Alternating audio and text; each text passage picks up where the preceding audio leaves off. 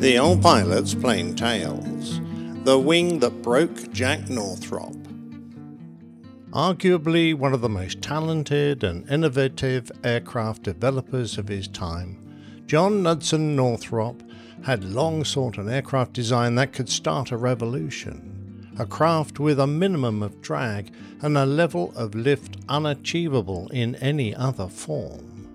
The flying wing design he felt would do the job, since it ensured that all the weight of the aircraft contributed to the creation of lift, something a conventional aircraft with a tail structure would always fail to do.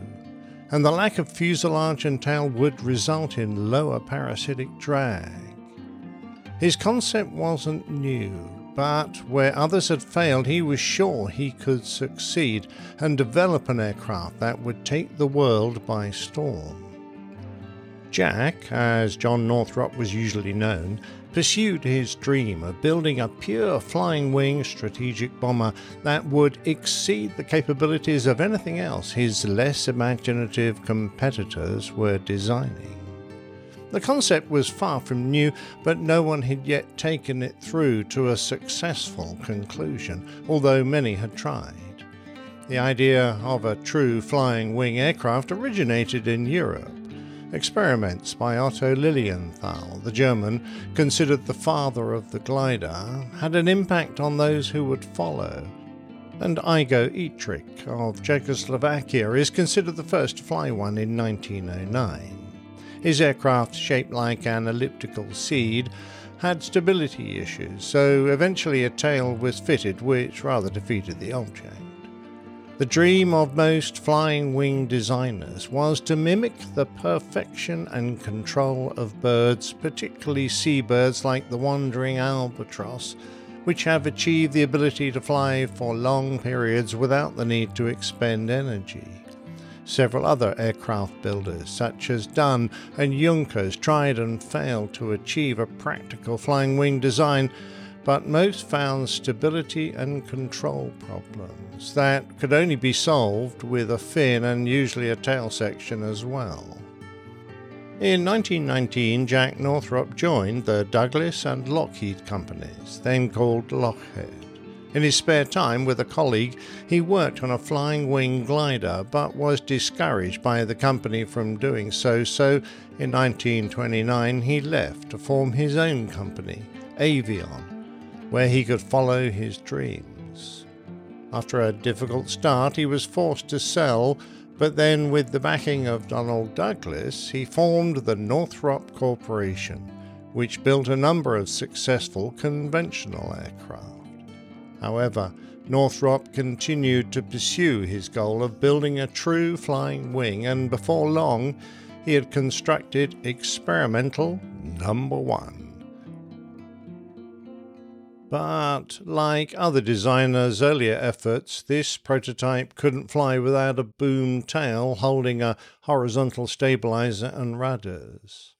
He knew that a true flying wing was possible because the Horten brothers in Germany had succeeded in building true tailless gliders, a story I covered in an earlier tale. During the early stages of the war, with German troops marching over most of Europe and into Russia, the US government had become increasingly concerned with obtaining new aircraft designs that might counter the threat that Nazi Germany posed.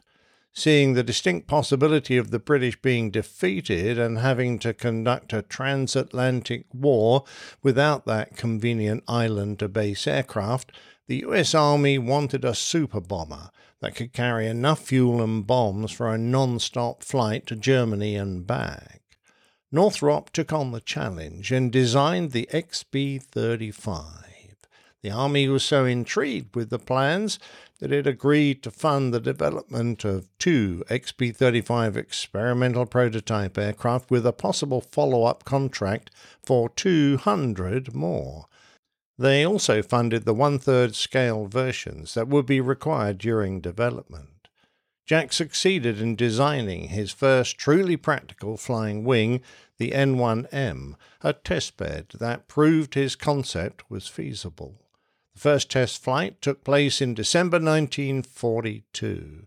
Production of the XB-35 was gearing up, and the pressure was on Northrop for the next scaled version, the N9M, to perform. He was concerned about the aircraft's lack of lateral stability, a concern that turned out to be genuine. The prototype tended to move irregularly about its lateral axis. Another problem was with the aircraft's stall characteristics. Being a swept wing design, it tended to stall first at the wingtips. Not only did that cause aileron authority to be lost, but it also lost elevator authority because those control surfaces were combined into elevons.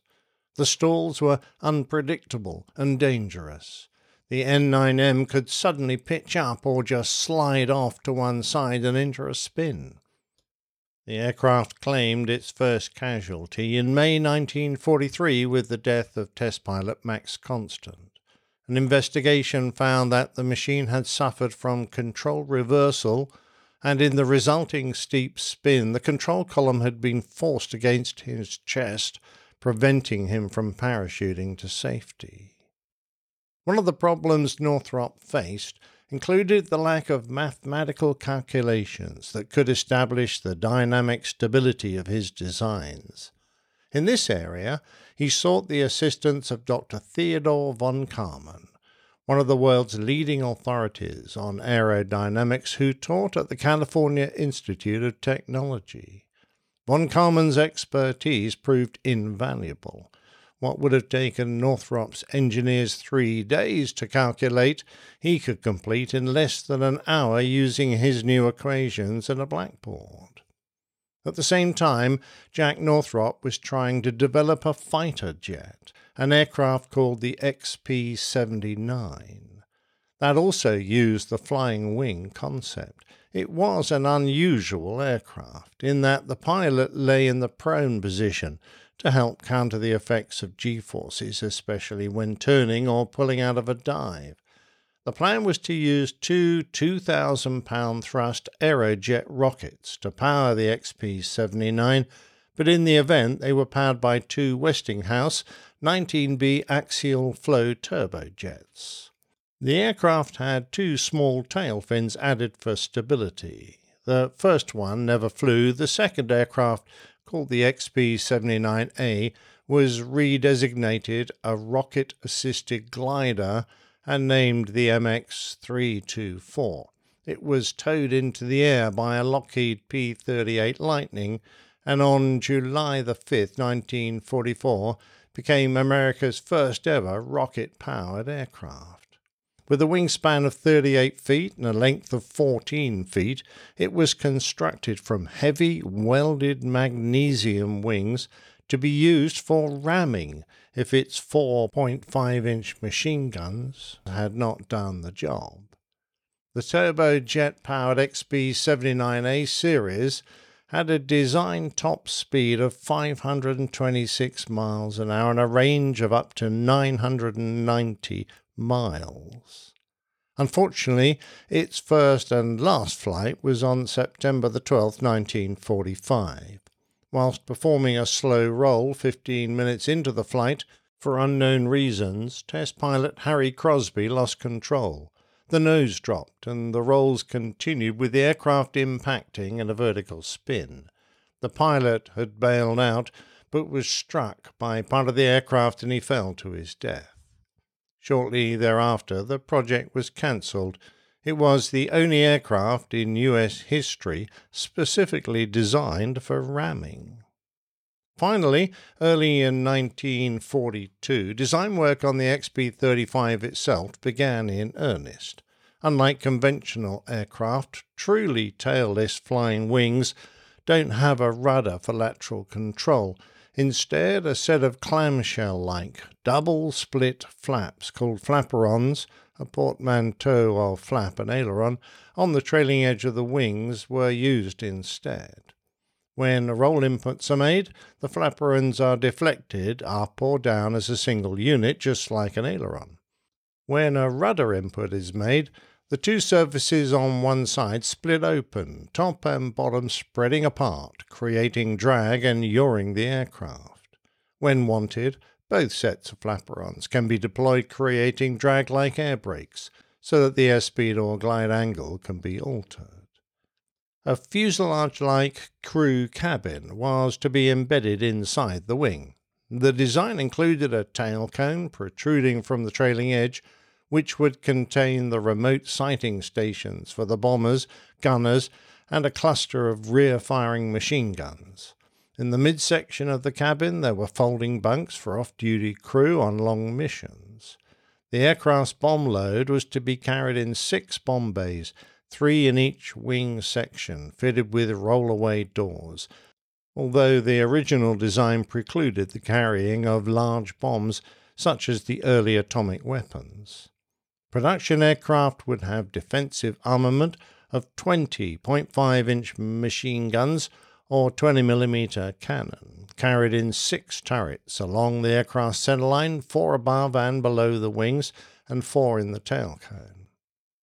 In June 1946, the XB-35 made its first flight, a 45-minute trip to Muroc Dry Lake without incident. The XB-35's engines and propellers were Army Air Force property and had not been tested for compatibility by either Pratt & Whitney, Hamilton Standard, or by the Army. Reports and correspondence tell of 3 or 4 flights when power plant and propeller vibrations increased and the very efficient contra-rotating propellers began failing with frustrating frequency. In meetings, no agency would accept responsibility. The Army also refused to allow Northrop's proposed modification of the bomb bays to carry the standard Mark III atomic bomb, whilst at the same time declaring that they wouldn't buy the bomber unless it could carry the A-bomb. Problems with the propeller shafts got worse, until Jack Northrop himself grounded the XB-35s until the government fixed their propulsion system. As a solution, some aircraft were fitted with single props, with a severe loss of performance, and then the Army ordered Northrop to convert a pair of the aircraft to accommodate 8 Allison turbojets.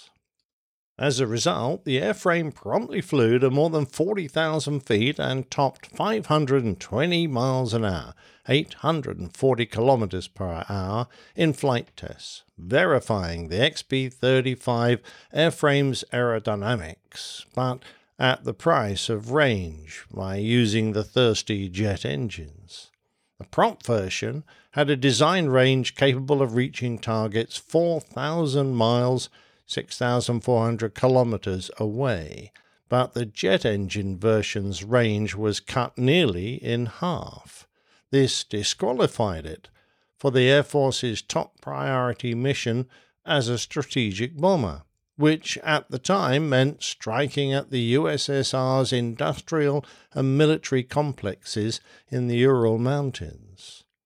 The Air Force, itself involved in a confusion of rank and job changes, eventually cancelled the XB-35 project whilst continuing to test the airframe as the jet-powered XB-49.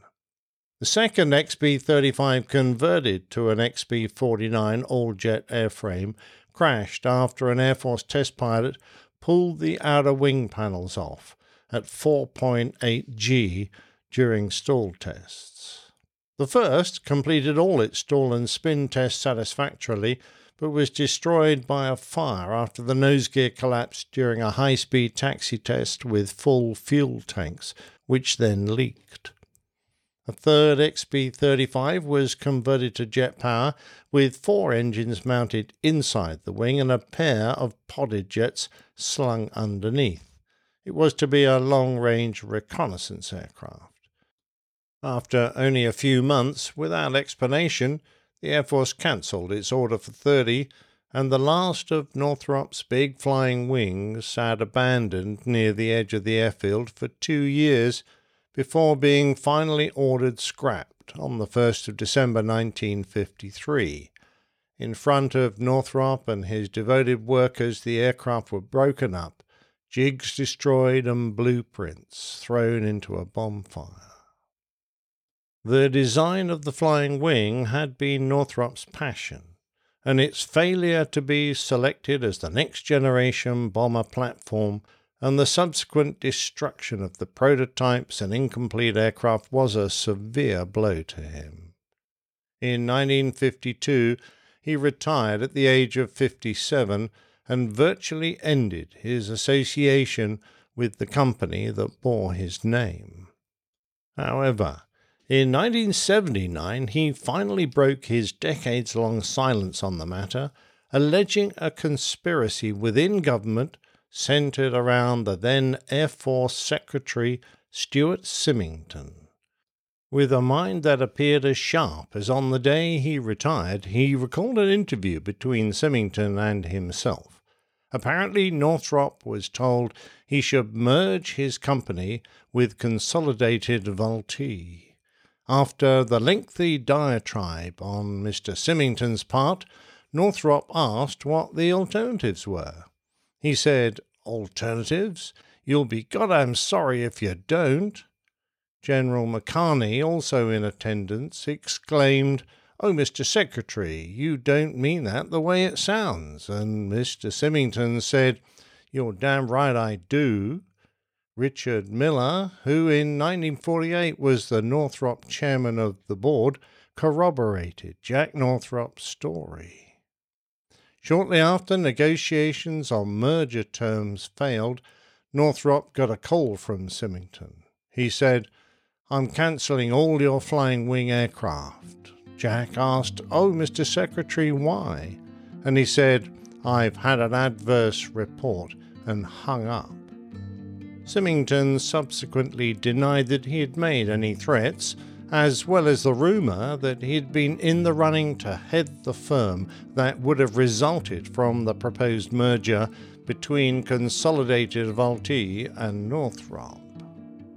Orders for the next generation of bomber were given to Consolidated Vultee, who built the B-36 Peacemaker, a conventional aircraft that suffered from many problems, with its critics referring to it as a billion-dollar blunder, and it only remained in service for 7 years.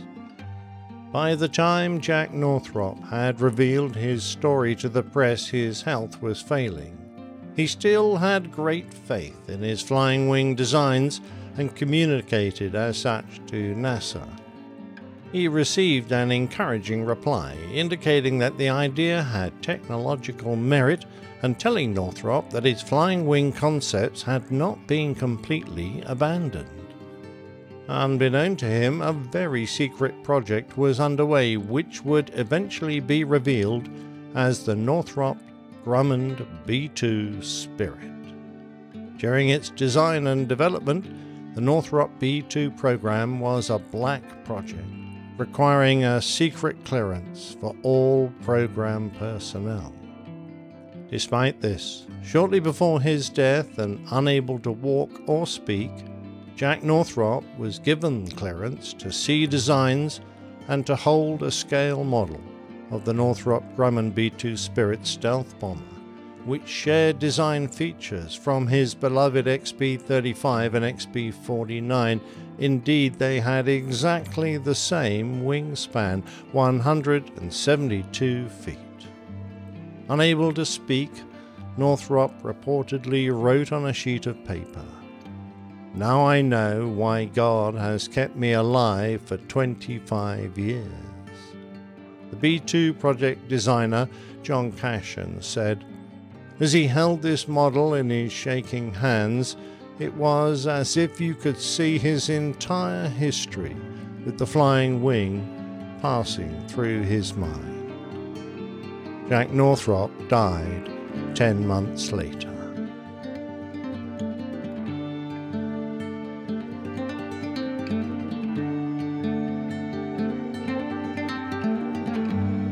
Plane Tales is a featured segment of the Airline Pilot Guy show. You can find out all about that podcast at airlinepilotguy.com. Plain Tales is also a standalone podcast, and if you're enjoying the stories and want to keep us going, then how about leaving us a nice review on Apple Podcasts or your podcatcher of choice? We'd be very grateful. Thanks very much for listening.